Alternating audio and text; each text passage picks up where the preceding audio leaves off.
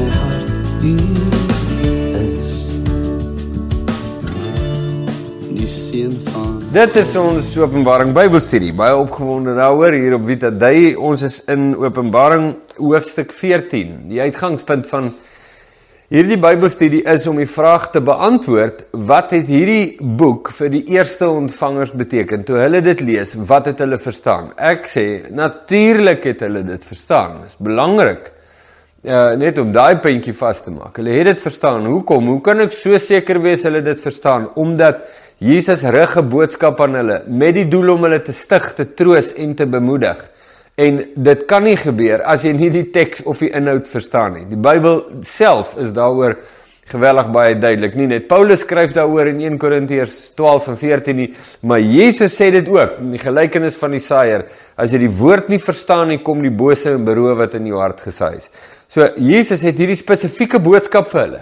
Tuurlik het hulle dit verstaan, dit is vir hulle geskryf, in hulle spesifieke omstandighede, en die oomblik wanneer ons dit kan snap, die oomblik wat ons dit kan verstaan, wat het hulle verstaan, wat het hulle gesien toe hulle hierdie boek lees, dan gaan hierdie boek ook vir ons oop, en dan kan ons ook sien wat beteken hierdie selfde boodskap ook aan ons vandag, na soveel eeue. So, hoofstuk 14, en ons begin by vers 1, ek gaan nou eers die Bybelteks lees, en dan gaan kyk ons na die Bybelstudie boekie, Openbaring ontsluit, uitgegee deur Koem Uitgewers.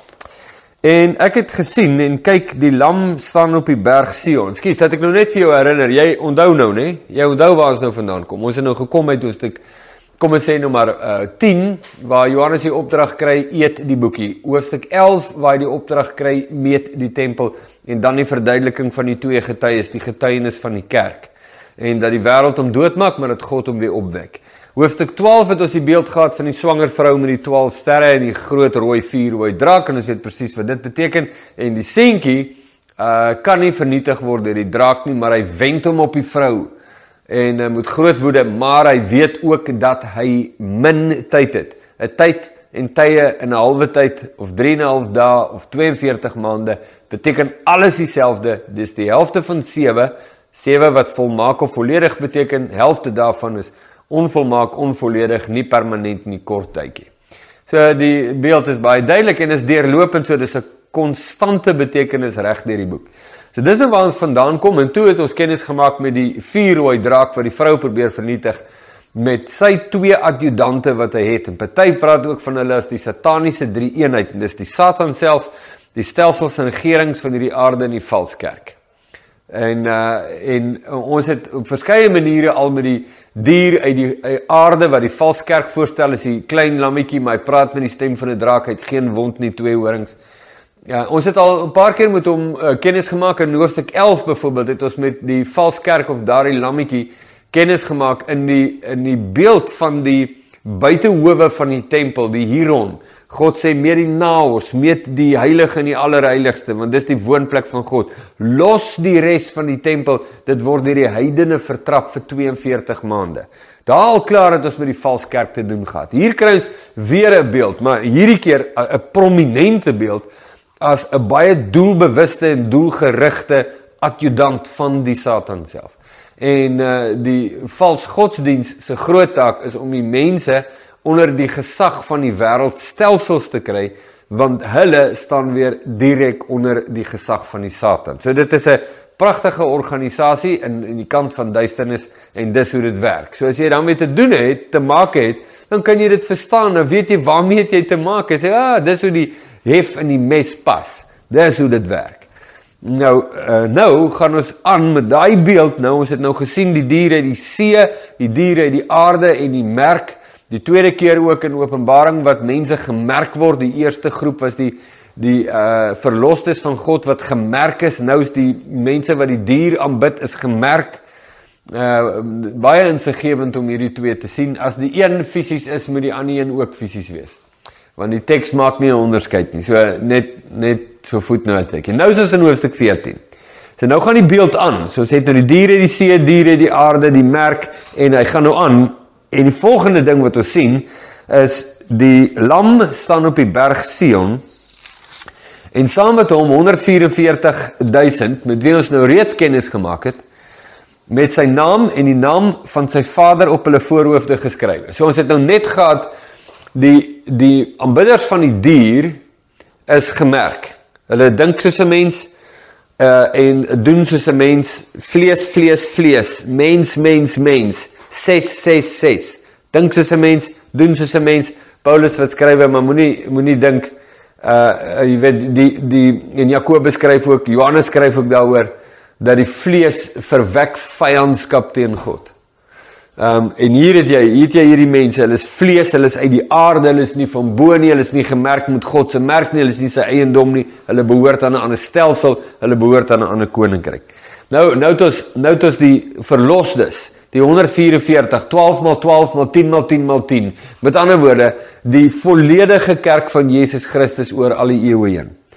En ek het 'n geluid uit die hemel gehoor, soos die geluid van baie waters, en soos die geluid van 'n harde donderslag, en ek het die geluid gehoor van siterspelers wat speel op hulle siters, en hulle het 'n nuwe lied gesing voor die troon, en voor die 4 lewende wesens en die oudelinge, en niemand kon die lied leer nie, behalwe die 144.000, wat van die aarde vrygekoop is. Onthou jy die verlossingslied, wat ons gehad het, en wat was dit, Openbaring 4 of 5, en toe die nuwe lied wat hulle toe sing, U is waardig om die boek te neem. Hier is nou weer verwysing na die nuwe lied. Niemand kan dit leer nie.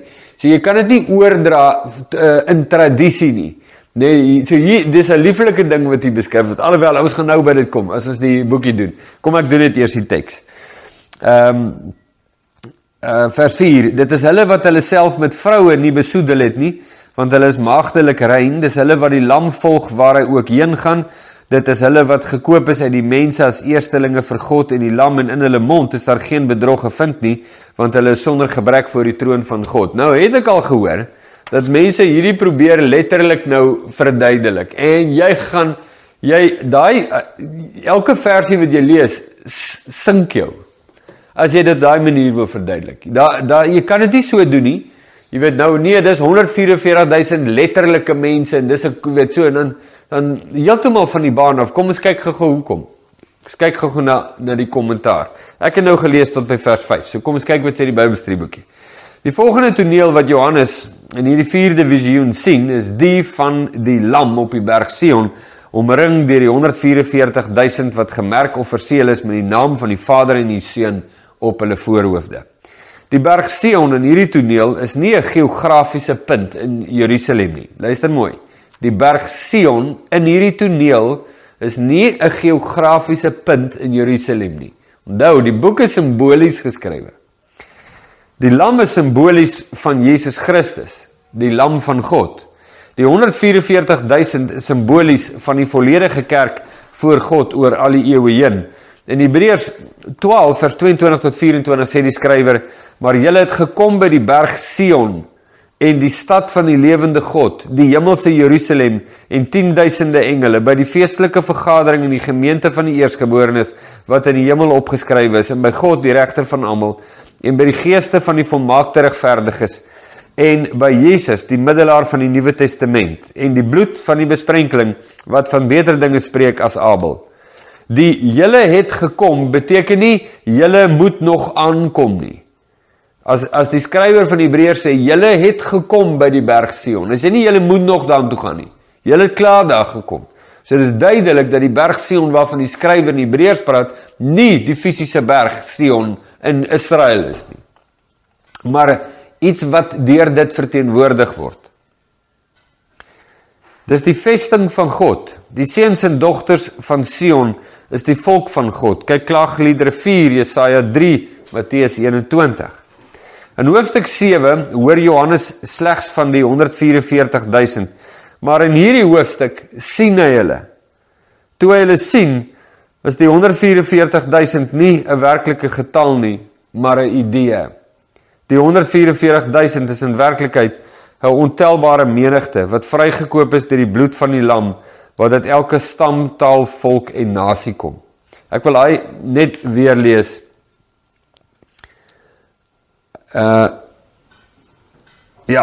Ons sal nou by dit uitkom, laat ek net gou die teks klaarmaak. Die naam van die lam en die naam van die Vader is op hulle voorhoofde geskrywe. Reeds in hoofstuk 7 het ons die 144.000 ontmoet, as ook kennis gemaak met die merk of seël van God op hulle voorkoppe. Hier sien ons hulle weer, maar ons leer iets by. Die merk op hulle voorkoppe is nie 'n fisiese merk nie. Dit het te doen met hulle gedagtes en gesindhede.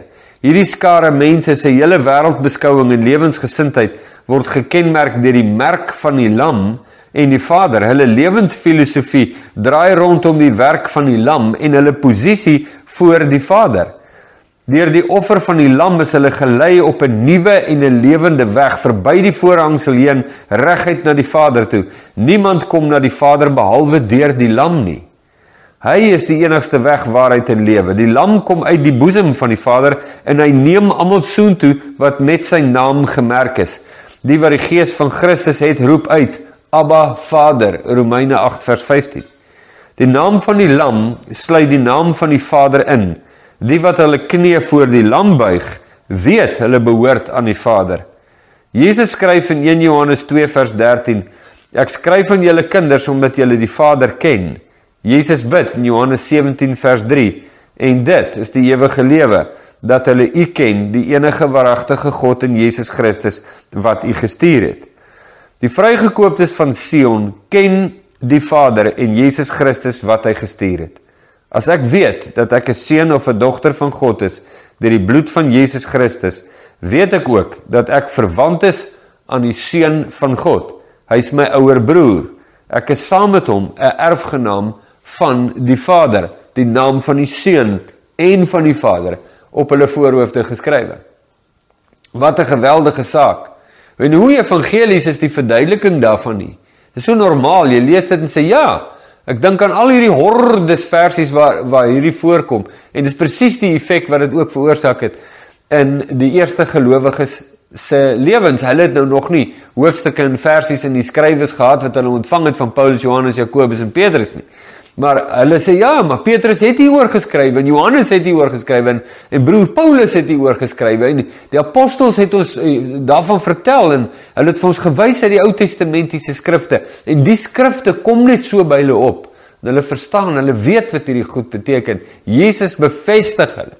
Jesus bevestig die evangelie van Jesus. Jesus bevestig die koninkryk van God, en hy bevestig dit aan mense, waarvan die meerderheid dalk nie uit hulle benoudhede verlos gaan raak nie.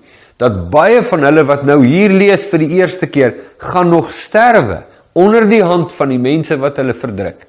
En is ook aan hulle, soos wat Jesus te kenne gee in Openbaring 2 en 3, is ook aan hulle wat Jesus wil bemoedig met hierdie groot, diep ingrypende waarhede van die koninkryk, om vol te hou en aan te hou tot die einde toe.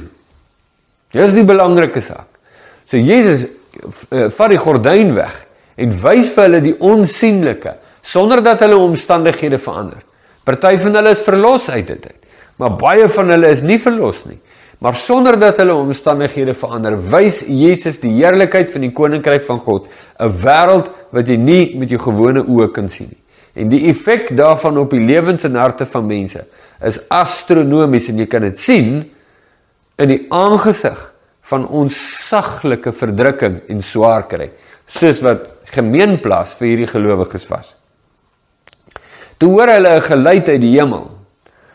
En volgende hoor Johannes 'n geluid uit die hemel soos. Nou, hy hoor nie baie waters en 'n donderslag nie, maar geluid wat soos dit klink. So, dis nie dat hy water hoor nie. Hy hoor iets wat klink soos dit. Dan hoor hy 'n menigte harpspelers wat begin speel. Waar het ons al die geluid soos baie waters en 'n donderslag gehoor? In hoofstuk 1. Het ons Jesus in sy heerlikheid gesien, en sy stem was die geluid van baie waters. Ons het die aankondiging van God gehoor wat soos donderslag weer klink. Ons hoor hier die getuienis van die lam en sy Vader en die antwoord van die vrygekooptes in lofprysing en aanbidding voor God. Die stem van die Seun en die Vader en die vrygekooptes klink saam op, want dis een liggaam. Die vrygekooptes is saam met Christus verborge in God. Kolossense 3 vers 3, hulle praat met een stem, dis een familie. En dis vir my die kosbare deel ook van die Hebreërs 12 aanhaling. Julle het gekom by die berg Sion, by die vergadering van die eersgeborenes, die feestelike vergadering. Julle het gekom by die feestelike vergadering. Nou, jy weet, nou skryf die skrywer van Hebreërs aan Joodse Christene wat verdruk word deur hulle eie mense omdat hulle glo dat Jesus die Messias is. Nou sê hy vir hulle, luister, dink net gou, dis wat julle sien en wat julle beleef nou hier om julle. Maar verstaan julle waarvan is julle deel? Julle is deel van die vergadering van God, die feestelike vergadering van die vrygekooptes. En hier sien ons die feestelike vergadering, die mense wat hierdie brief lees, is nog in Rome, of hulle is nog in Klein-Asië, hulle is nog in Efese, in Smyrna, in Thyatira, in Philadelphia, hulle is nog daar, hulle word nog verdruk, maar as 'n ander realiteit. Die ander realiteit is, jy word verdruk en jy word afgeknou en jy word selfs vermoor hier onder jou eie mense, maar jy is hier net 'n vreemdeling en 'n bywoner. Hierdie is in elk geval nie jou mense nie. Dis in elk geval nie jou vaderland nie. Dis in elk geval nie jou plek nie. Jy is deel van die feestelike vergadering van God.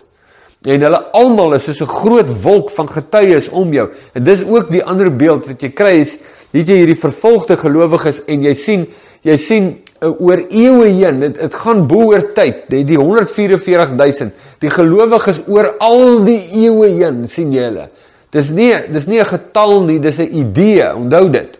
En hulle is as ware hierdie wolk van getuies wat ons in Hebreërs 12 kry. Ons het 'n groot wolk van getuies rondom ons wat ons aanmoedig om die wedloop te hardloop met volharding, die leidsman, ons oë gefestig op die leidsman en volleinder van ons geloof.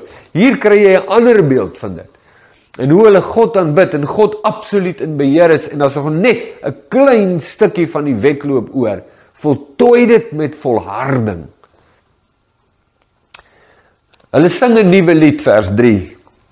Ons het reeds in hoofstuk 5 hiermee kennis gemaak. Dis 'n nuwe soort lied wat nooit tevore geken is nie. Die vrygekooptes sing dit, nie omdat hulle dit geleer het nie, maar omdat dit spontaan uit hulle harte uitborrel. Jy kan dit nie leer nie, dis nie tradisioneel oordraagbaar nie, dit word gebore in jou gees en skiet uit na bo. Nou hier is 'n baie belangrike punt, om te praat oor die ware kerk van God en die valse kerk.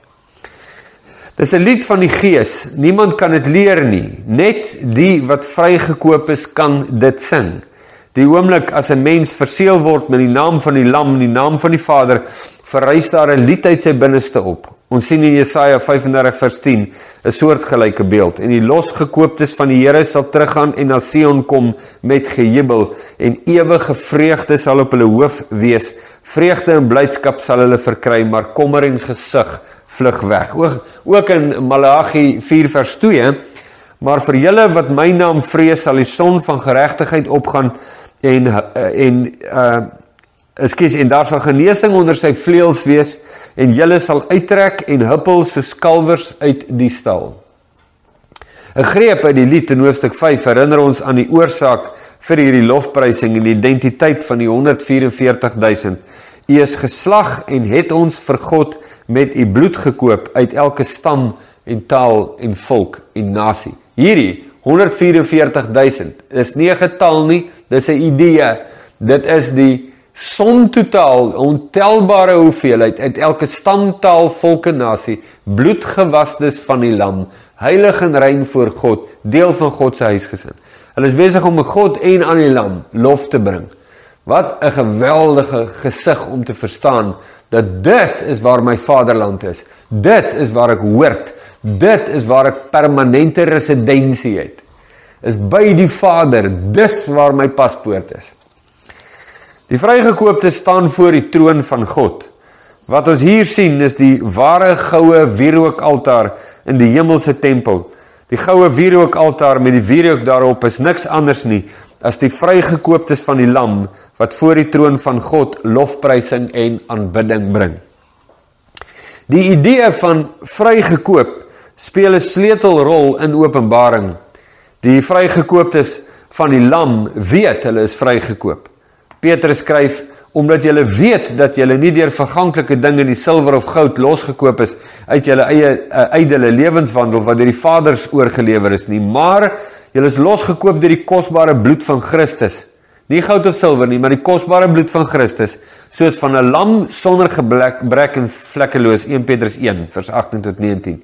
Johannes skrywe, dit het ek geskrywe aan julle wat glo in die naam van die Seun van God, sodat julle kan weet dat julle die ewige lewe het, en kan glo in die naam van die Seun van God, 1 Johannes 5 vers 13. Hulle is vrygekoop van hulle ydelle lewenswandel, weg van God af, maar ook vrygekoop van die oordeel van God, as gevolg van daardie ydelle lewenswandel. Die oordeel van God wag op die kinders van die ongehoorsaamheid, wat nie deel is van die erfenis van God nie, maar deel is van die erfenis van hierdie wêreld, volgens die owerstes van hierdie wêreldse sisteme, verwys Efesiërs 2 vers 1 tot 3. Die draak het sy eiendom gemerk, maar die vrygekooptes is losgekoop van daardie merk. Is dit nie 'n wonderlike ding nie? Die draak het sy eiendom gemerk, maar die vrygekooptes is losgekoop van daardie merk. Skoon gewas deur die bloed van Jesus Christus en gemerk met die gees van God. Paulus skrywe, of weet julle nie dat julle liggaam 'n tempel is van die Heilige Gees wat in julle is, wat julle van God het, en dat julle nie aan julle self behoort nie, want julle is duur gekoop. Verheerlik God dan in julle liggaam en in julle gees wat aan God behoort. Hierdie gedagte dra oor tot die verstaan van vers 4. Ek wil net, ons is nou klaar vir hierdie video, ek wil dit net opsom en sê, dat ek dink, een van die groot probleme waarin ek blootgestel was oor jare, veral my jong jare, aan mense wat uit Openbaring preek, is die onkonsekwente hantering van die skrif. En dat daar populêre betekenisgedeeltes is. Dit is baie populêr om te sê die 666 is ink wat gloei in die donker. En almal praat dit nou saam. Want as almal dit sê, almal kan nie verkeerd wees nie. Is nie half die ding. Almal praat dit net saam. En dat ons die skrif onkonsekwent en onreëlmatig hanteer, dat ons op Openbaring nie eksegese en hermeneutiek toepas nie, en 'n klomp sulke dinge, en geen wonder dat my blootstelling in Openbaring oor jare was net 'n absolute verwarring, nie 'n openbaring nie, dit was die verwarring rondom Jesus Christus, jy weet, en nie die openbaring van Jesus Christus nie, so, en ek besef, jy weet, soos wat ons nou na Openbaring kyk, dan maak elke liewe dingetjie sin. Elke liewe dingetjie val in plek. En vir my, wat my betref, is val, jy weet, as jy met ysterwerk, die van julle wat nou bietjie met ysters werk op die aambeelde en in die vuur en so. As jy daai yster in die vuur sit, dan kry daai yster wat ons noem, wat mense noem fire scale. Jy kry dit op, ek maak nou baie koper en brons warm en so aan, en dan kry hy fire scale op, dis so 'n laag wat op hom kom lê, en as jy hom slaan met die hamer, dan spat dit so weg. En ek dink my belewenis van Openbaring op hierdie stadium is die feit dat daar baie fire scale in my verstaan van die boek net wegspat. En jy weet, soos hy hamer val, en spat hy weg, en bly net die suiwer metaal oor. Daar's in ons volgende video, en ek wil nou daarmee klaarmaak, sê dat hierdie 144.000 is 'n baie rare groep. Dit is, gaan ons aflei, dat dit was, dis nou mense wat dit letterlik vertaal. Nee, letterlik vertaal. Die 144.000 is net mans. Verder is dit 144.000 mans, wat nog nooit seks gehad het nie. En so aan, nou kan jy so aangaan, dan besef jy net, maar die ouens wat daardie rigting vat, want hulle vat nou, ons gaan dit nou doen, ons volgende versie, hulle met vroue nie besoel nie, dan sien jy net, maar,